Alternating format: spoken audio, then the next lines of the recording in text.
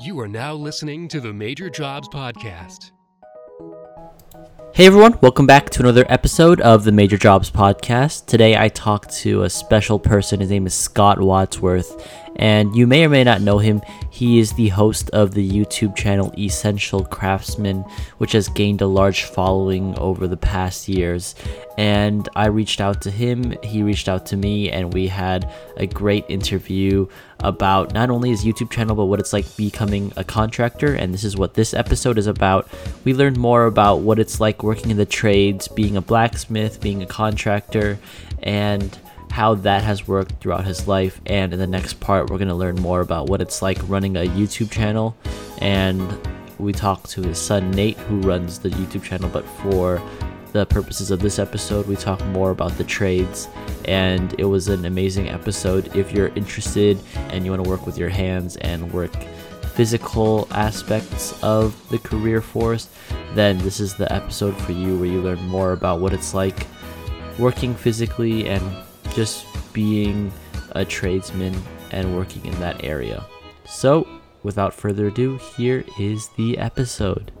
So my first question that I ask all of my guests is, what is your job title? Well, for the last 23 years, it's been general contractor. And for 15 of those last years, I would say / artist blacksmith. And now I guess the short answer is I'm a professional YouTuber, which is just a crazy thing to say. Yeah. And I guess we can touch upon the general contractor part of your job first. So could you describe a bit about what you did as a general contractor and what your duties were? Yeah. So I did not just specialize in one particular niche in construction. I was always sort of drawn to figuring out new things and learning new things, and also drawn to doing things that other people didn't particularly, that didn't fit in other people's wheelhouse.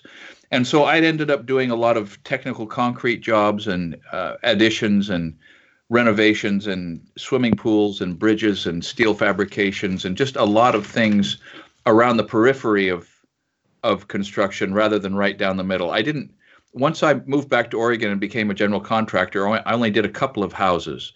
I did things for people that people didn't know who else to get to do them. I would come in and sort of, my duties were, you know what my primary duty was helping people sort of flesh out what they thought they wanted, explain to them what their real world alternatives were, and help them determine what the costs for those alternatives would be. Give them a good idea of what it was going to look like when it was done, come to an agreement on price, and then build something for them that exceeded their expectations. That was pretty much what my duties were, and that was really what I enjoyed the most. Wow. So would you say that from an early age you always wanted to go into this type of field?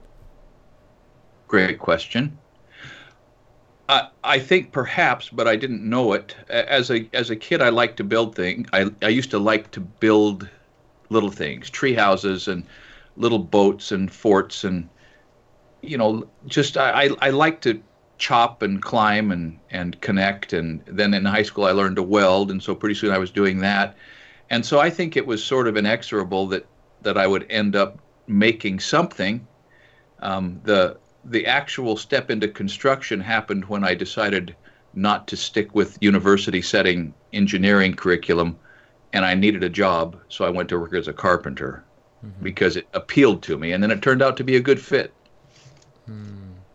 So would you say that would be a typical path for somebody that would want to go into the contractor and carpenting field?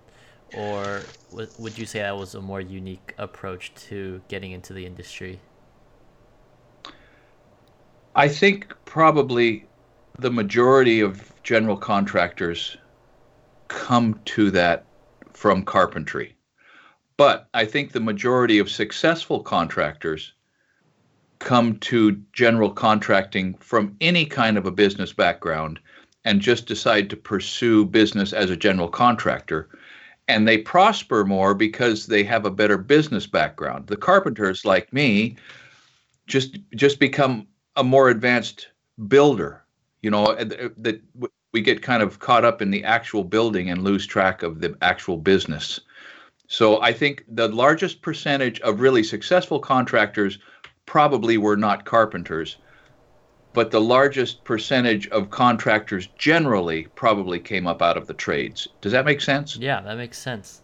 So we talked a bit about like the different things that a contractor may do, but I was wondering what the schedule might have been like on a daily basis. What would you be doing? I'm sure it varies day to day, but I guess generally what would you be doing from when you wake up to the end of the workday? Okay. So first of all, you are very intuitive that it varied widely. I mean, no 2 days in a week were ever the same. Probably no 2 or 3 days in a month were ever exactly the same. But having said that, I gradually, as I got older, got in the habit of waking up early, and as soon as my eyes would come open and I would come to consciousness, I would begin to think about the problems that had to be solved, the things that had to be scheduled, the materials that had to be in place, the things that I forgot to take care of the day before. So really, as soon as I was awake, I was problem solving around the day's activities. With the advent of cell phones, and I know this is strange to you, but cell phones are not, have not always been a tool that's been available to a contractor. But with the advent of cell phones, I would find myself in contact with suppliers and subcontractors that I was going to be meeting that day, probably starting around 6:30 a.m. and that would continue until I got to the job around usually 8, because lots of times you can't start too early when you're remodeling Mrs. Jones's basement. You can't disrupt their schedule just because of your own. And so the first couple hours would be in planning and scheduling and phone contact. And then once I got there, since I was a small contractor, most of the time it was put my tools on and either start some demolition or moving material and cutting boards and nailing them up, or perhaps walking over the job with the drywaller and pointing out some things that I wanted him to redress. Or so it was a blend of actually producing the work and overseeing the work and scheduling the work, interspersed with phone calls about upcoming bids. I'm always marketing, always developing the prices for the jobs that are coming up. Talking with previous clients about, maybe something they're not happy with that I need to arrange a call back. Calling back to my wife, who was doing the books for me, to remind her of a bill to be paid or an invoice to be sent out. And that would continue that route, and then driving back and forth to suppliers and getting loads of lumber and drywall and getting that to the job to keep the subs going. And that would continue until, 4:30 or 5 o'clock in the afternoon. And then home and maybe do some drawing and work on some plans and develop takeoffs for jobs that were coming up. And so about maybe 14 hours after I woke up, I'd go to bed and do the same thing the next day. Wow. And you describe a lot of diverse things that you do, from drawing and planning to doing the actual work itself. How would you say being a contractor differs from being an architect, or would you say they're actually really similar?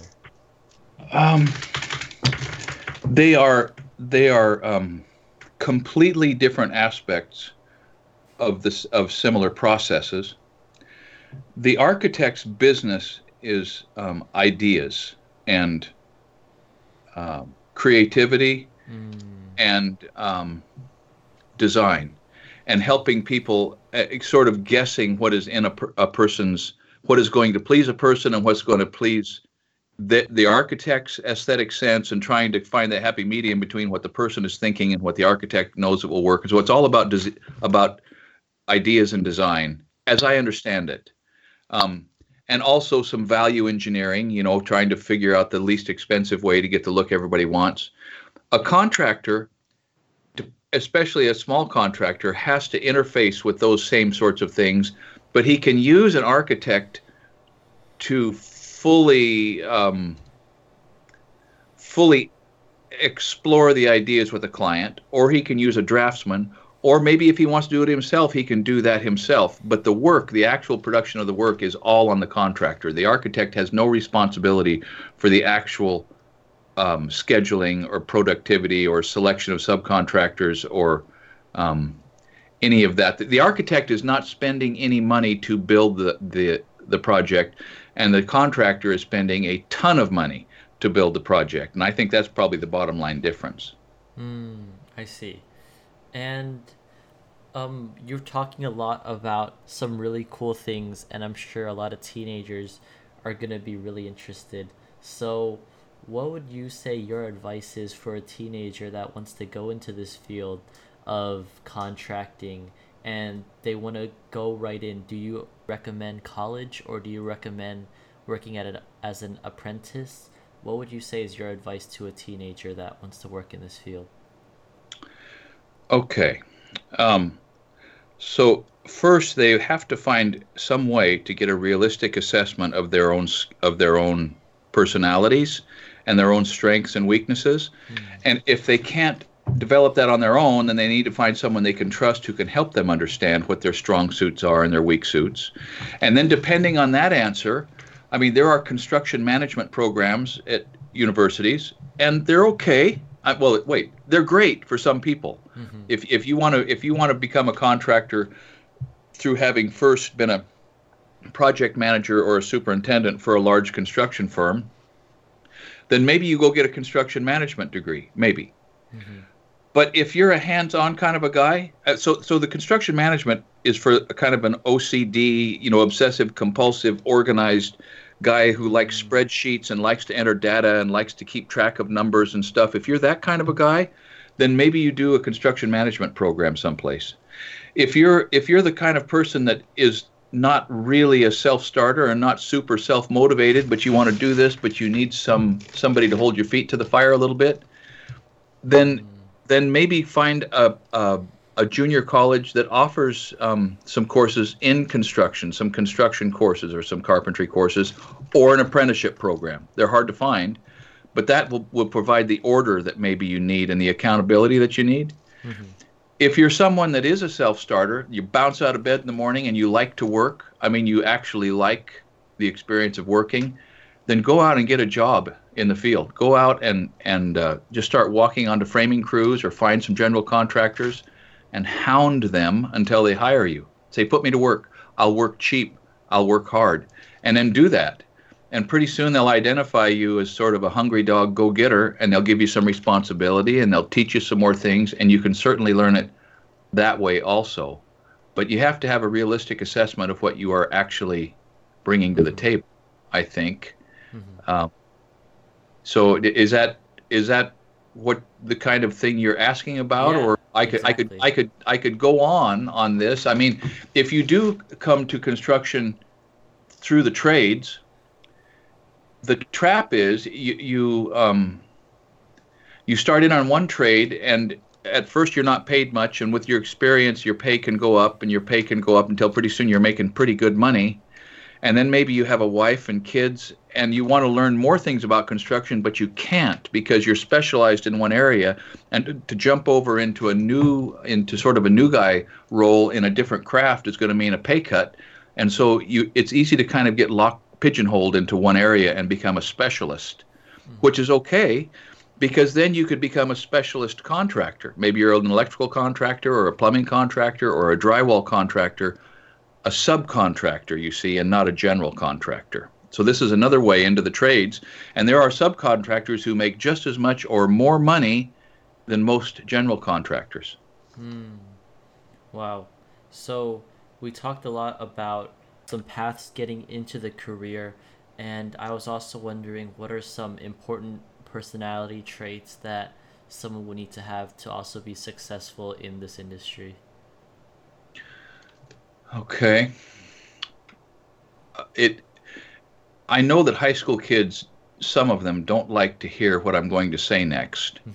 But in almost any field, any niche in construction, the more math you have, the more successful you're going to be. Math is power, even in construction. You will almost never find a person with responsibility, a foreman or a superintendent in construction, that is not comfortable with numbers. And I wish that my high school geometry and trigonometry and algebra teachers would have explained that to the classrooms. We would say, well, we're never going to use this stuff. I wish they could have explained, well, actually, look, here's how a carpenter uses it. Here's how you could use it in laying out a foundation. Here's how you could use it in figuring resistance or amperage or voltage so that's the first thing. The next thing is you have to be. Nate has a saying, and I should let him describe this. Nate, are you still with us? I've kind of been dominating this. No, yeah, I'm just listening in. I'm here, though. Okay, talk about your idea, which is such a good one, about under-promising and over-delivering, because that's a key personality characteristic. Yeah, I don't know if it's a personality characteristic or even just a learned best practice almost. But, yeah, the idea is kind of setting expectations, and this applies when you're working for somebody or even when you're planning a vacation and keeping expectations and maybe on the low side, and then surpassing them is just a guaranteed way to impress and to kind of make a big positive impact.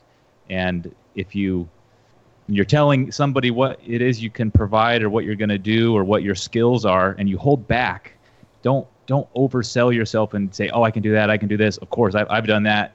You're almost setting yourself up to failure because the person might really believe you and might kind of assume some other things about you, assuming that you're credible, and when the rubber meets the road, that person's going to say, oh, everything you kind of said there is not the case. And you compare that to a person who says, well, I'm okay. I've done that a couple times. I'm a quick learner.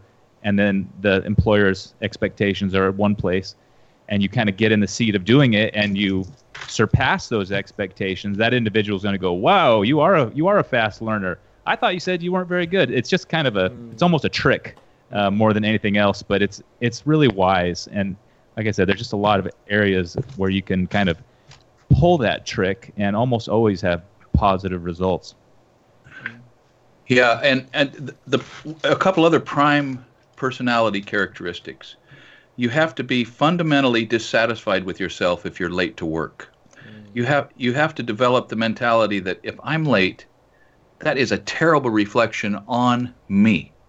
And if you can take that in deep to where not only are you never late, but you're always not less than 10 minutes early, you automatically set yourself apart from almost all of your competition because young people are surrounded by competition for good jobs now.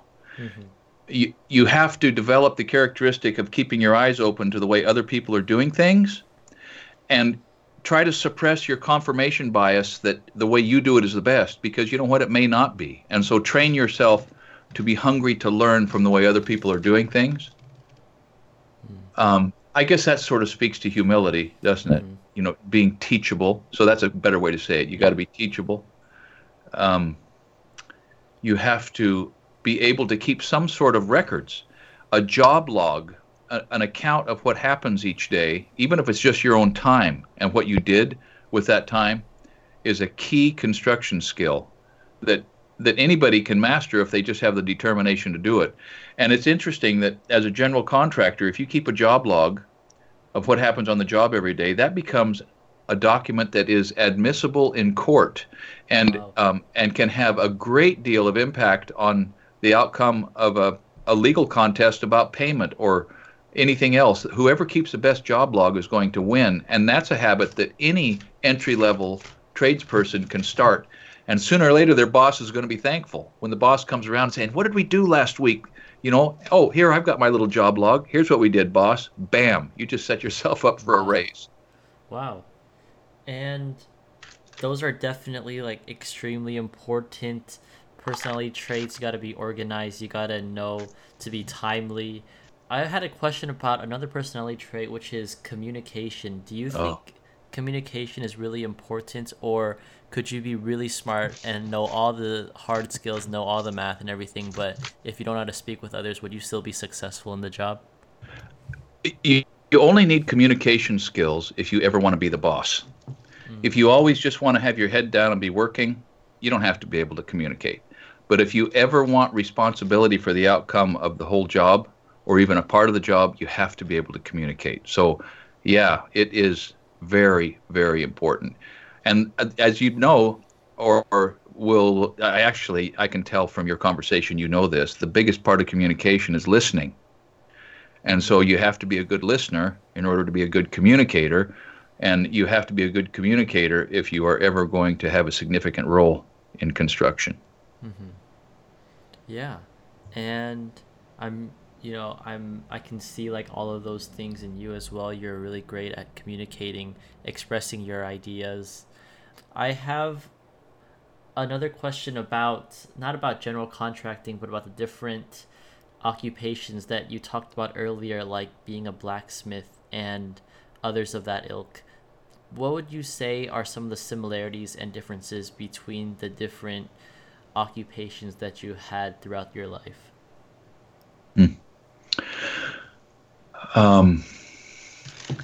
So it kind of probably the biggest distinction in my blue collar day-to-day job responsibilities has been that when I have been functioning as a general contractor, I'm in business with people, okay, and I'm accountable to their desires, and I'm using their money, and they're using my skills, and so it's an interpersonal dance as a general contractor. When it's just a blue-collar life and you're just showing up and punching a clock and you're there 15 minutes early and you stay 5 minutes late and you produce a little more work than all of the guys around you, it's a very limited commercial arrangement where you are providing a full hour's work for a full hour's pay, and that's it.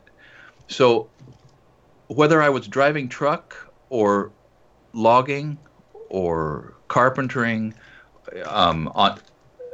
as a union carpenter or as a piecework framer, or working as an artist blacksmith or a steel fabricator, when I was just there by the hour, the interpersonal aspect was much less important. Mm-hmm. But as a general contractor, it's a blue-collar job with white-collar overtones, and so the whole business aspect is the biggest distinction. Blue-collar is blue-collar in construction. It's all about using the tools and moving material. But as soon as you go into business with somebody, it becomes a completely different paradigm. And I guess this would be like the last question I have in terms of your blue-collar jobs, which is, what would you say would be some of the harder aspects of the job that you might not have liked as much and maybe would have been willing to change? That's a good question. Some blue-collar jobs have just mind-numbing repetition, particularly if you specialize in construction and just become truly a master of one niche. You will find yourself for decades doing the same thing over and over and over. So that can be a problem unless you're a person who can get into that zone and be comfortable with that and get your satisfaction and fulfillment in other aspects. And now I didn't do that. I was such a variety junkie. I just changed fields and learned new things. And so my learning curve remained vertical most of the time.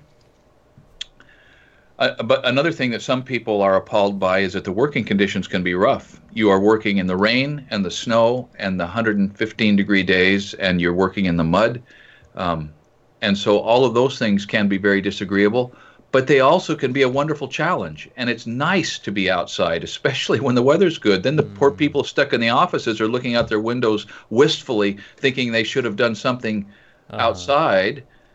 But when it's pouring rain and it's blowing snow sideways, they look out their window and they never think about the carpenters out there that are still working outside.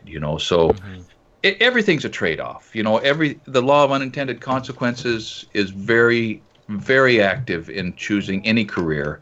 And that includes a career in construction. And that's going to do it for this episode of the podcast. Thank you so much for listening. If you want to support this podcast, remember to always follow it on all the platforms, Apple, Spotify, wherever you get your podcast, and just share it with other people that you think might find use in it. That's my main goal, is just to help people. So that's going to do it for this episode. Thank you so much for listening. I'll see you in the next one. Part 2 is going to be on what it's like running a YouTube channel based on education and kind of like a TV show, but for YouTube. So it'll be interesting. That's coming out later. Thank you so much for listening, and I'll see you in the next episode. Thanks for listening to the Major Jobs Podcast. If you liked it, please be sure to follow us on Instagram at Major Jobs Podcast. If you have an interesting career and want to be featured on the show, send us an email at majorjobspodcast@gmail.com with your job title and college major if applicable. Again, thanks for listening. And remember, life happens wherever you are, whether you make it or not.